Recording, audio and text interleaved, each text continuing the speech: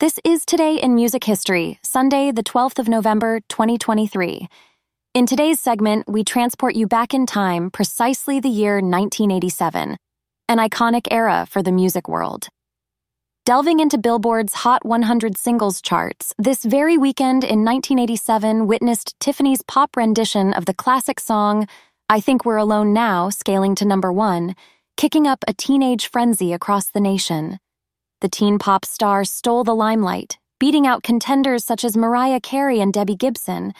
But 1987 wasn't simply about teen pop.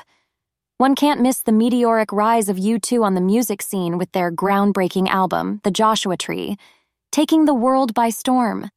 With chart-topping hits like With or Without You and Where the Streets Have No Name, the band solidified their position among rock music's elite, while adding a touch of poetic introspection to mainstream music. Tower Records also paints a distinct picture with compact discs, remember those, overtaking vinyl in sales. This marked a seminal moment signaling the digital wave's commencement in music. On the other hand, the rap genre gained mainstream acceptance, with artists like Salt-N-Pepa, Public Enemy, and LL Cool J beginning to itch their names into music history, each continuing to shape the course of hip-hop in the years to follow. Thus, 1987 stands as a noteworthy landmark in the vibrant, diverse musical landscape we experience today.